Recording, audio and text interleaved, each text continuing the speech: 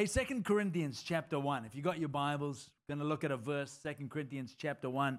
And so great to be back at Hope Northern Hills. I was saying to Tammy and Toaster, I'm getting withdrawal symptoms. I've been away for 2 whole weeks. I'm starting to get the shakes. I'm not sure if it's because the free caffeine that's provided here or quite what it is, but no, it's good. It's good seeing what God is doing. God's working in people's lives, and that's fantastic. Jody and me enjoyed going to the movie that Voice for Life put on Monday night. Who was at that? Who was at that? Oh, fantastic. Who cried at that? Come on. Oh, wow, there we go. I know, I have to put my hand up. And I was just glad there was no one next to me, not ruining my reputation. But anyway, that was really, really powerful. 2 Corinthians chapter 1, verse 19. It says this, 19 and verse 20. For the Son of God, Jesus Christ, who was preached among you by us, by me, Silas, and Timothy, was not yes and no, but in him it has always been yes. And then it goes on to say, for no matter how many promises God has made, they are yes in Christ. And so through him, the amen is spoken by us to the glory of God. I'll read that part again. For no matter how many promises God has made, they are yes in Christ. And so through him, the amen is spoken by us to the glory of God. How many of you know that over your life, God has written the word yes? You know, over your life, God is saying yes. For salvation, God is saying yes. For forgiveness, God is saying yes. Come on, you understand? For healing, God is saying yes. For provision, God is saying yes. You see, no matter how many promises God has made, they are yes in Christ. That God is not saying maybe, or I'm not sure, or no. Because everyone who calls on the name of the Lord will be saved. So in terms of salvation, God is saying yes to everyone who comes to him, he will accept. Amen? And don't you love it that when we come to God for forgiveness, that he says yes? Oh, I mean, the Bible tells us, the psalmist says, blessed is the person whose sins are forgiven. Oh, I tell you, there is a blessing that comes when you know that your sins have been washed away. And I love the fact that when you come to God in faith, he says yes to you. Don't you love that? If you come to God for forgiveness, he doesn't say, well, I don't know, come back in a week, when you've really done some penance. Go walking around for a few days with some stones in your shoes to show yourself, how sorry you really are. Why don't you go and just beat yourself up a little bit? How many of you know you don't need to beat yourself up for your sins because Jesus was already beaten for your sins? Come on. He was already beaten. He was bruised. He was bled for your sins. And then he says to you, when you come to him, as you repent of your sins, as you turn to Jesus, he says yes. No matter how many promises God has made, they are yes. You see, we don't look at our circumstances to determine what God is saying. So you ask God for healing, and maybe you don't receive your healing immediately. So then you don't allow your circumstances to dictate what you think God is saying to you. You don't say, oh, well, maybe God doesn't want to heal me.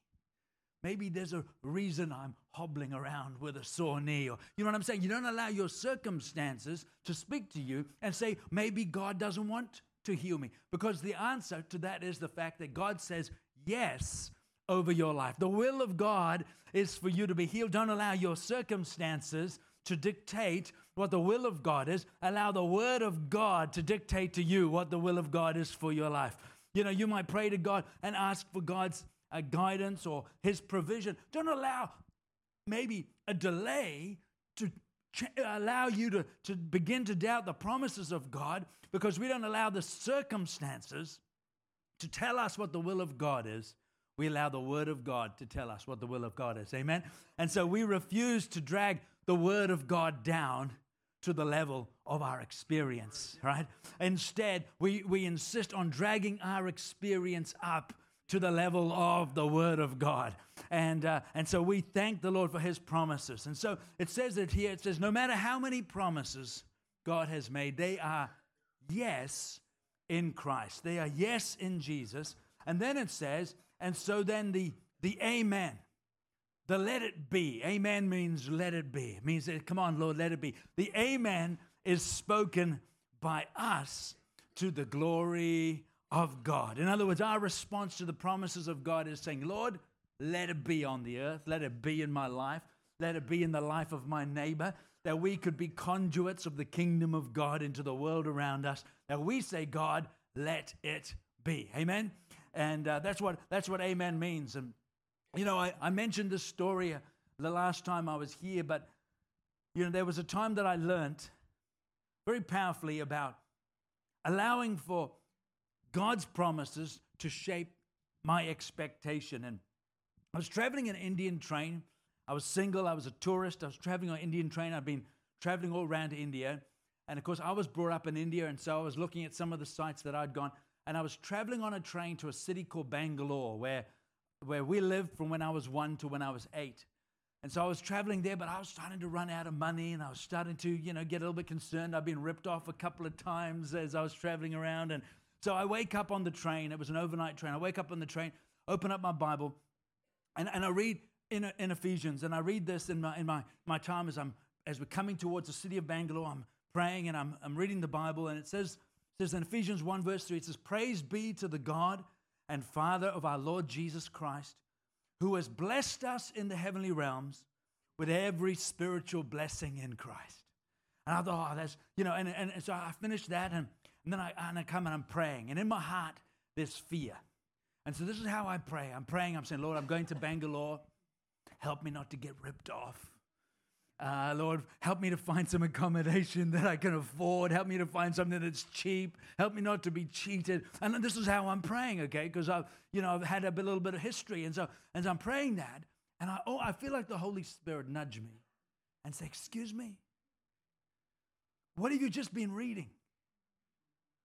And so I go back and I see, it says, praise be to the God and Father of our Lord Jesus Christ, who has blessed us in the heavenly realms with every spiritual blessing in Christ. It was like the Lord was saying, listen to you praying. Help me not to get ripped off. Help me to find something cheap. You know, look at this. And I said to the Lord, but this says that you've blessed me in the heavenly realms. But I'm in the earthly realms. I'm trying to save money in the earthly realms. And it's like the Lord showed me, no, you're spiritual. In heaven, we have everything we need anyway. God has blessed you with every spiritual blessing in your heavenly bank account, not just so you say, oh, one day when I get to heaven, I'll be able to look at this great, but because we can begin to withdraw the gifts of the Spirit, the blessing of God, the presence of God, the power of God, the provision of God, from that which has been blessed in the spirit realm over our lives. Every one of us has been blessed by the Spirit of God. If we are followers of Jesus in the spirit realm, He has blessed us with every spiritual blessing in Christ, so that as we need it, we say, Lord, I thank you that there is an abundance of your wisdom, your provision, your guidance, your presence. Come on, is this making sense? So I'm sitting on the train, and it's like the Lord saying, excuse me, what kind of a prayer was that? I said, okay, I cancel it, and I'll start again. So I said, Lord, I ask that you'd go before me, and that I would have a restful time in Bangalore, that I would enjoy myself there, that you'd give me accommodation where I feel at home and I feel restored. And I start praying what's really in my heart. Okay, so I'll tell you the story, but you know, I get to the platform, we get there, it's the morning now, and I get off the train, and I go to have breakfast in one of these restaurants attached to the railway station. And so I'm sitting there with my bags, and I'm ordering what is very close to heavenly food. I don't know if you know Indian food, but there is a dish called idlis. Hand up if you've heard of idlis. Oh, Lord, help these people. And so there was this dish of idlis, and there was a side plate of dosa. Has anybody tried dosa? So idlis is, yes, oh, fantastic. Some illuminated people that are in the room. And dosa is like a savory pancake. Idlis are like a rice cake, and it comes with a little chutney. And so And so I'm there, I'm having my little Happy Meal. That's the real Happy Meal. Forget about McDonald's. That's a Happy Meal. So I'm eating this, and there's somebody at another table, and he says, oh, hello, where are you from? You know, he can see I'm a foreigner. So I say, I'm from New Zealand. And that tends to be the way it goes when you're in India traveling. Where are you from? New Zealand. Oh, the cricket, you know, and then we start a conversation. And so we start this little conversation while I'm eating. And I said, oh, I'm coming back to Bangalore. We lived here for some years. My father worked here. And he was like, oh, where did your father work? I said, oh, he worked in a German aid organization called K&H, Kinder Not Helfer. And the guy goes, I work for K&H. And he says, in fact, I've been away on some business on the train. And he says, in fact, I'm getting picked up in the car and I'm going to staff meeting. Why don't you come? So I said, sure. So I finished up my idlis and got our bags. We jumped in the car. Now we're driving to K&H, where my dad used to work, and there we are. And now he's introducing me to all the staff and the director, and some of them go, oh, we remember your dad, and and they're all talking, and then the director says, so where are you staying in Bangalore? And I said, well, I haven't sorted out my accommodation. He said, oh, we've got a guest apartment. We got a guest apartment. You have to stay in the guest apartment. So he asked some people to take his bags to the guest apartment, and then he turned to me and he says, you're going to like the guest apartment. He says, because it was your old family's apartment. 10 minutes later, I'm in my old bedroom, laying in the bed with a nice bowl of fruit there and saying, I feel at home. And I learned, yeah, Lord, you have so many different ways that you can bless us. But, you know, it's great, isn't it, when God answers so quickly. But how many know sometimes you don't always get an answer as instantaneous as that one was, when from breakfast to the hotel, to the apartment. But you know, God wants us to continually be people who walk by faith, because sometimes there is delay in the promises of God. But there can be an ability that we have to cooperate with the Holy Spirit, because God loves faith, and that we can incubate the promises of God. Yonggi Cho is a great hero of mine, talks about the process of carrying your faith till it's fulfilled, like the incubation of an egg that has to stay warm until eventually it hatches. Does that make sense? And so we continually to keep that which God has promised in His Word and into our lives. We continually do that. You know, in Numbers chapter 33, we see a story about how, you know, if you hear about the story of the Old Testament, God took the nation of Israel out of slavery in Egypt, and He said, I'm going to be taking you to the promised land. In other words, to a land that I'm promising you. And then we find out in Numbers 33 that as they come all the way and they're traveling in the desert and they have all sorts of encounters with God, they finally come to the edge of the land of Israel, and Moses sends in some spies and they go out to spy out the land. And then they come back, and 10 of the spies come back, and they've seen an amazing land. God said, I'm going to take you to a land flowing with milk and honey, because God's a God of blessing. But then we see in Numbers 13, in verse 27, it says, and 10 of the spies came back, and they said, we went to the land where you sent us, and it truly flows with milk and honey. And this is its fruit, they said, and they brought back the amazing fruit, and they said, nevertheless, the people who dwell in the land are strong. Their cities are fortified, very large. We saw giants there.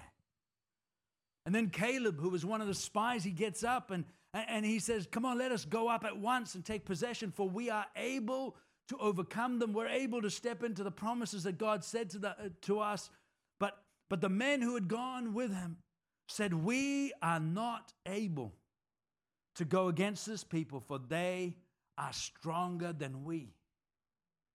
What they said is, okay, God has brought us this far, and He's promised us the promised land, but we just don't believe that we can take it.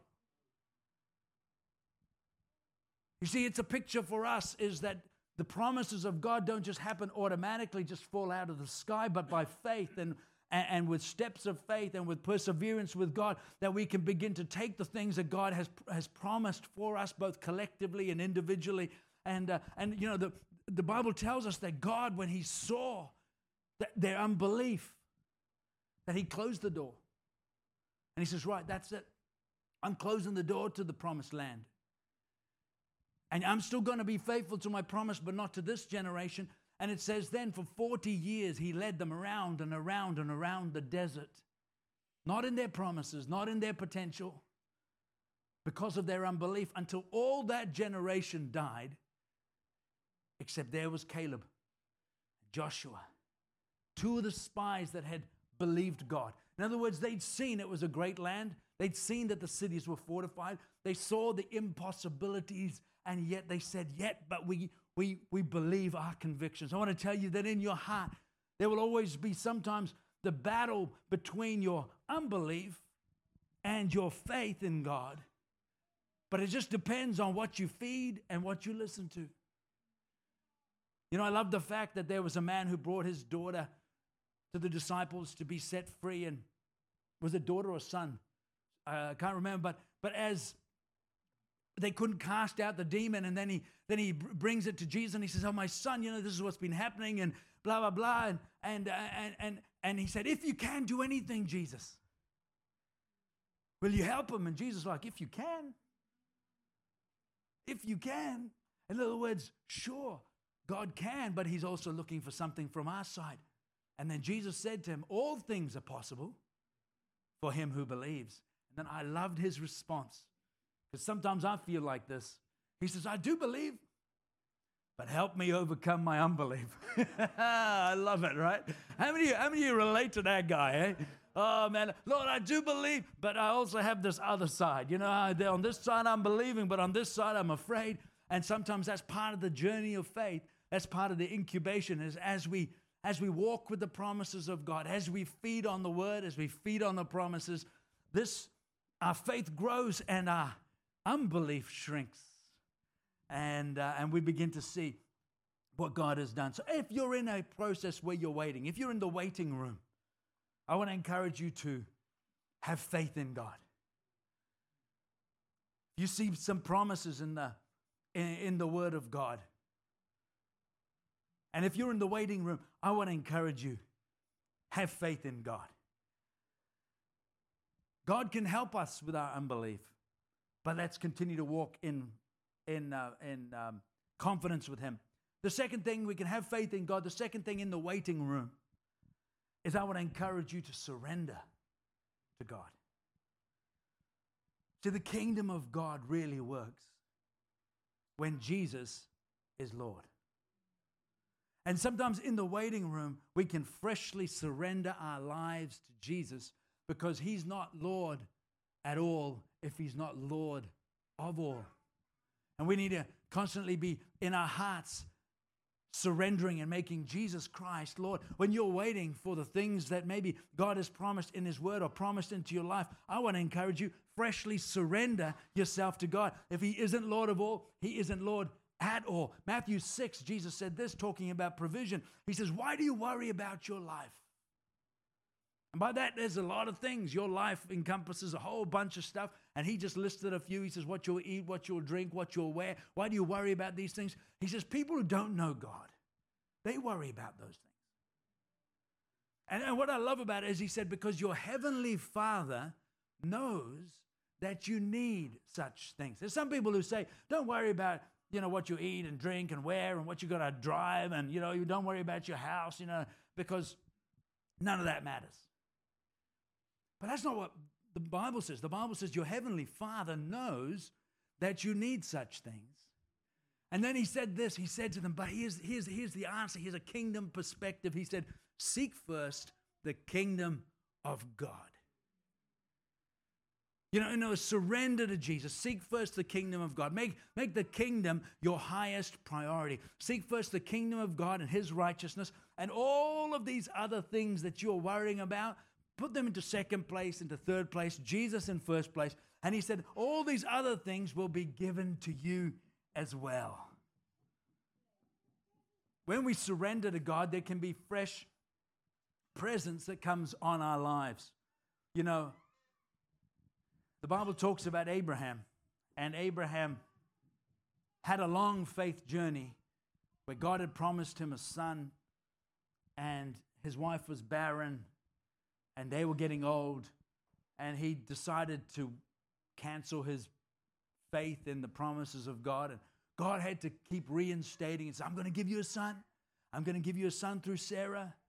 And eventually, you see in the book of Genesis, eventually Sarah had a child, even though she was elderly. But then, God did something very, very interesting, because, there is power when we surrender. And as the boy was getting older, God spoke to Abraham and said, Abraham, I want you to take your son. This son that I've been promising you, this son that you've been believing me for, this son that seemed impossible to receive, and then this miracle that you finally received, I want you to take your son, and I want you to come up to the top of the mountain, and I want you to sacrifice him to me. Now, I tell you, the lesson from there is that, even the promises of God, even the things that God has promised us should never, ever become more important than God himself. And when we freshly surrender to God, even the things that he has blessed us with, as we surrender to God, fresh blessing comes on us. And Abraham was this amazing guy, is that despite the incredible faith journey he's had, he went up to the top of that mountain and he bound his son on an altar to say, God, there is no one that I am going to lift up above you. I'm going to surrender everything to you. And he had so much faith, the New Testament tells us, he had so much faith that he said, I know God has promised that it's through Isaac that I'm going to have offspring. So that means that when I put the knife in, God's going to raise him again. Come on, is that faith or is that faith? I mean, he's like going, okay, hey son, I'm going to kill you now, but I'm going to see you soon. All right? Don't be scared. The knife is going to hurt, but it'll be quick. And he says, I'm going to kill you, but then I'm going to pray for you. And I'm going to raise you, because God is faithful to his promises. So Abraham knew God is going to be faithful. I wonder how Isaac felt. Anyway, he's there. The knife goes up. And then God speaks to Abraham. He says, don't do it. Don't do it. I never intended for you to do it, but I just love the fact you were prepared to. And then he turned around and he saw a ram, a male sheep, caught in the bushes. And it was a picture of the fact that we all should die. But Jesus was the ram who died in our place, so that we don't have to die, but he shed his blood for us. Amen. And, and so when you're waiting for the promises of God, freshly surrender your life to him. Make Jesus Lord afresh, even over the promises that he has given to you. How else can we cooperate with heaven? We can cooperate with heaven with divine strategy. Sometimes we can see a promise in God's word that speaks into our life, or maybe God can speak prophetically and give us a promise. But sometimes there's a strategy. See, when Jesus saw the disciples struggling away trying to catch fish, he said, hey, throw your nets on the other side of the fish. On the other side of the boat. And suddenly they were full of fish. Sometimes there's a divine strategy. I mentioned once before that I'd had a team, our first team that was going to India, and we ended up in Singapore, and we postponed our travel. We didn't have tickets because we ended up being on the wait list, and God supernaturally, miraculously, somehow got us the tickets to be on that flight. So I thought I knew how the system works. That was 8 people. There was no way we could get on the flight. I was down at Singapore Airlines praying and got a phone call from an Asian lady who said, take down these numbers. So I took down the numbers, gave it to the lady at the counter, and she says, oh yes, 8 tickets on tonight's flight to Madras. It was miraculous. It was supernatural. So I thought, hey, that's how it always works. But how many know God's a God of strategy? So I thought that was 8 tickets. Well, there was another time me and a friend were traveling to another nation, and we were stuck in our transit place, and once again, flight issues got mucked up, and we were going out to the airport. We were on the standby wait list. And I thought to myself, this is easy, because God did 8. This is just 2. So I was boasting about God, but it wasn't faith, it was just presumption. Oh, don't worry, we'll get there. And we're waiting as weightless passengers, and then they say, oh, weightless passengers, just about half an hour before the flight goes, could you please come to counter 14? So when I go to counter 14, there's like a mob. Not a queue, like a scrum. And literally everyone's squeezing in, trying to push their tickets, their passports. This guy's standing there. He reaches into the scrum. He grabs someone. And I'm too polite to push and fight and elbow my way to the front. So I'm looking at the scrum. He pulls out 3, 4, 5 tickets. And then he says, sorry, that's it. Flight's full. Everyone go home. You can try again tomorrow. I tell you, I went away and I was ticked. Lord, how could this happen? I thought you were going to get me on the flight. Next morning, I'm praying, Lord, how am I going to get on that flight? Because everyone who didn't get on is going to be back. There's going to be another scrum. So I'm praying, and then I felt like the Holy Spirit speaking to my heart. Take charge. So I went with a fresh word, with a strategy. I took my notepad, sort of an A4 size notepad. I went to the airport really early.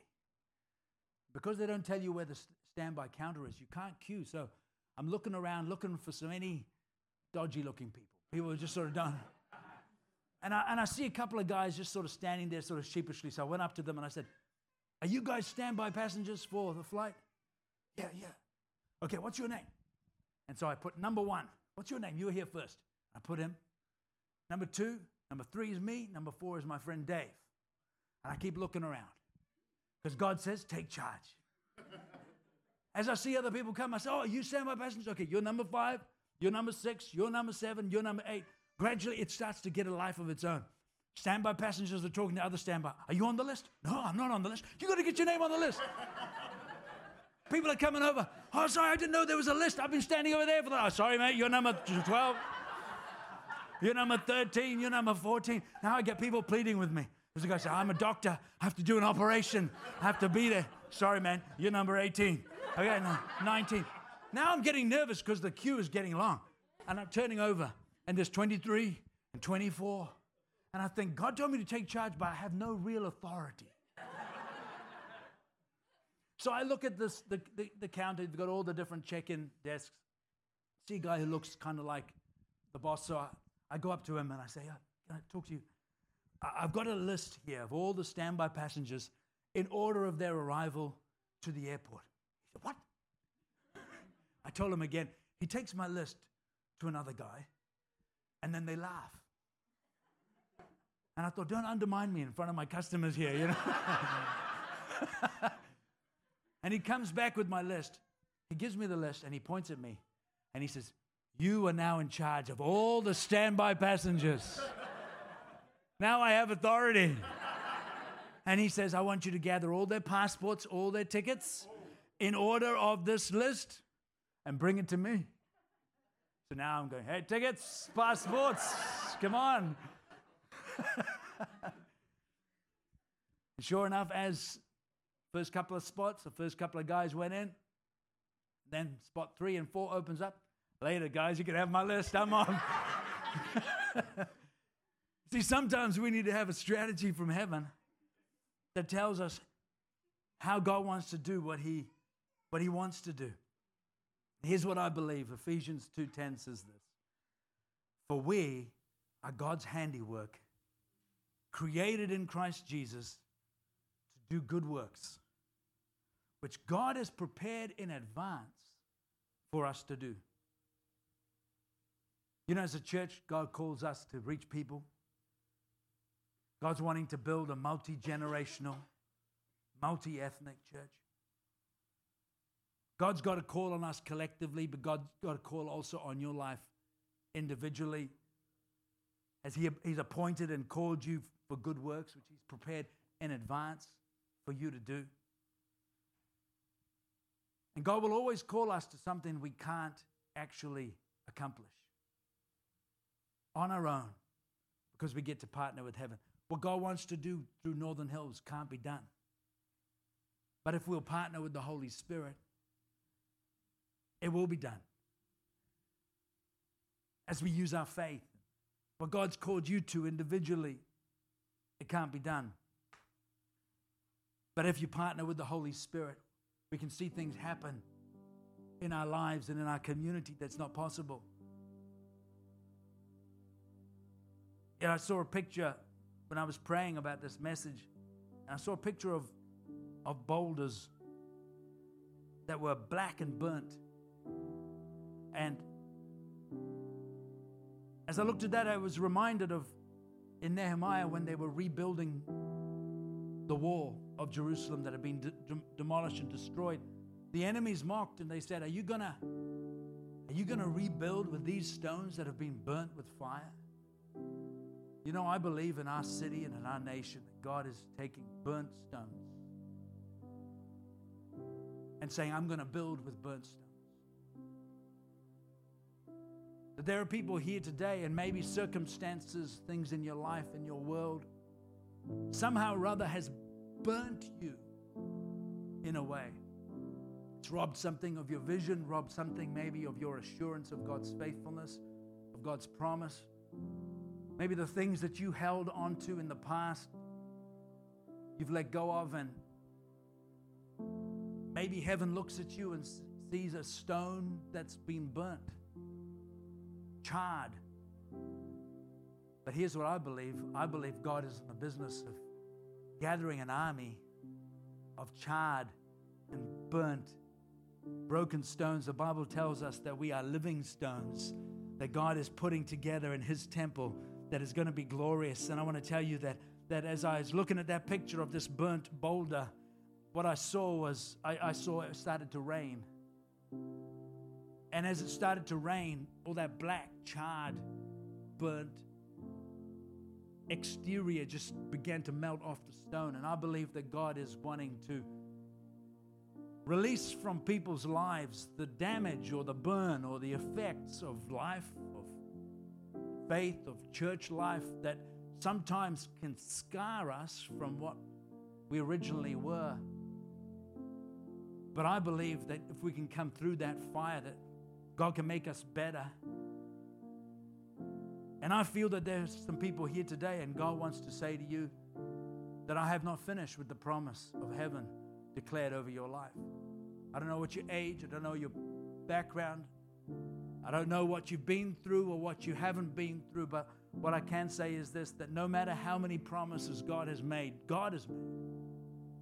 not just a prophecy, because prophecies sometimes can be right, sometimes they can be wrong, but if God is behind that prophecy, or if God has spoken into your life, God has purposed you, as it says in Ephesians 2, it says that you're His handiwork created in Christ Jesus to do good works, that God has a plan on your life. And I believe that God says, no matter what the past has happened to you, no matter how you've been burnt, all things will work together for the good of those that love God and that are called according to His purpose. That you say, God, I made mistakes, or this happened to me, or that person betrayed me, or I got cheated. But I want to tell you that heaven looks at that, and God is creative, and He says this, I promise over your life that all things will work together for your good. If you will love me, if you be called according to my purpose on your life, I'm going to take everything that damaged you and I'm going to make it better. It's going to accelerate you into the purposes of God. I don't know if I'm talking to anybody here today, but I believe that God wants to take burnt stones and He wants to wash them fresh with His rain and His Spirit and His faithfulness. And then He wants to knit us together with others. That we would see the faithfulness of God over a nation, and then we look at our nation and we say, God, in our nation, in many senses, there is a nation that's walked away from God. There's about 15% of New Zealand that says that they go to church maybe once a month. And we know that there's a chunk of New Zealand that are looking for spiritual answers, but looking in the wrong place. But we say, Lord God, over our city, over our nation, Lord, let your faithfulness, let your promise, let that which you have intended to happen over our lives, let it happen, oh God. That there's a hunger in people's lives, but they're looking, maybe instead of looking for prophecy, they're looking at horoscopes. Instead of looking for the blessing that comes from the Creator, they got dream catchers in their cars and Lucky Charms and worshiping idols. But God says all those things are abominations because He wants to bless our life direct. He says, don't look at the stars for your future. Look at the one who created the stars. He loves you. He knows you. Come on. And we've got a nation that may be looking in the wrong place, but here's what I believe. I believe God wants to raise a church that says we want to put to shame every other counterfeit form of spirituality, because we present the glory of God, the reality of the power of God, the true miraculous, come on, the real prophecy, that people just begin to experience the reality of the power of God. I believe God wants to raise a church that can carry His presence and His glory. And He says, over your life, He says, I want to be faithful to my promise. To my promise. Why don't you stand on your feet here in this place? And I just believe the Lord wants to, I believe He wants to just pour out afresh over people's lives today. The touch of the Holy Spirit, the anointing of the presence of God. And maybe you can relate to having been through a fire. Maybe you can relate to being a stone that's been burnt. But Lord, we just say, God, we thank you that you're taking burnt stones and you're building a beautiful temple that can carry your glory. And right now, just across this place, if you're here today and you know, Lord, what I need to do is I need to make you number one again. I need to surrender afresh my life to the Lord Jesus Christ. I need to make Him Lord of all, because I know He's not Lord at all unless He's Lord of all. And right now, I place Him in that number one place. And if you know you just got to do that transaction with the Lord, why don't you just lift your hands where you are? Just lift your hand and say, yes, Lord, I'm here. I'm coming to freshly. Good on you. God bless you. I'm here to say freshly, Lord, I want to surrender my life. I want to surrender. I want to elevate you. The Bible says, in your heart, separate Jesus Christ as Lord. And so we lift you up, Lord, above everything else. That you'd not have any competition, that you'd be in the number one spot right now. And no, as we do that, we ask for your presence, your power. Rovendiza marakila hai. Rovo shobratila marinde kalaiza maroso korinde. I believe there's a person here, and you knew what it was to really carry a promise from heaven in your life, but I believe time has caused you to downgrade that which you really had a conviction that God had spoken into your heart. I don't know who I'm speaking to in this, but I really believe that God says to you that the gift and the call of God is without repentance. He hasn't changed His mind, but actually He's still on track. He's still on track. And Spirit of God, we just thank you that life can cause there to be a burning of the stones, but we thank you that you're wanting to renew. You're wanting to renew by your Spirit. Every person that feels that somehow the promises of God have gone through a fire, they've gotten burnt. Lord, we pray, Lord, this morning that you would renew it. That you would renew it in Jesus' name. I don't know if that relates to you, but listen, if that relates to you, I really believe that God wants to do something today to just wash off the effects of that soot or that black or that burning. Cause there to be a renewing in your spirit concerning the promises of God. And so we declare, no matter how many promises God has made, they are yes in Christ. And the amen, the let it be, spoken by us to the glory of God. If you can relate to that, can you just very, very quickly, can you just slip out from your seat where you are? Just come down the front. I just believe God wants to.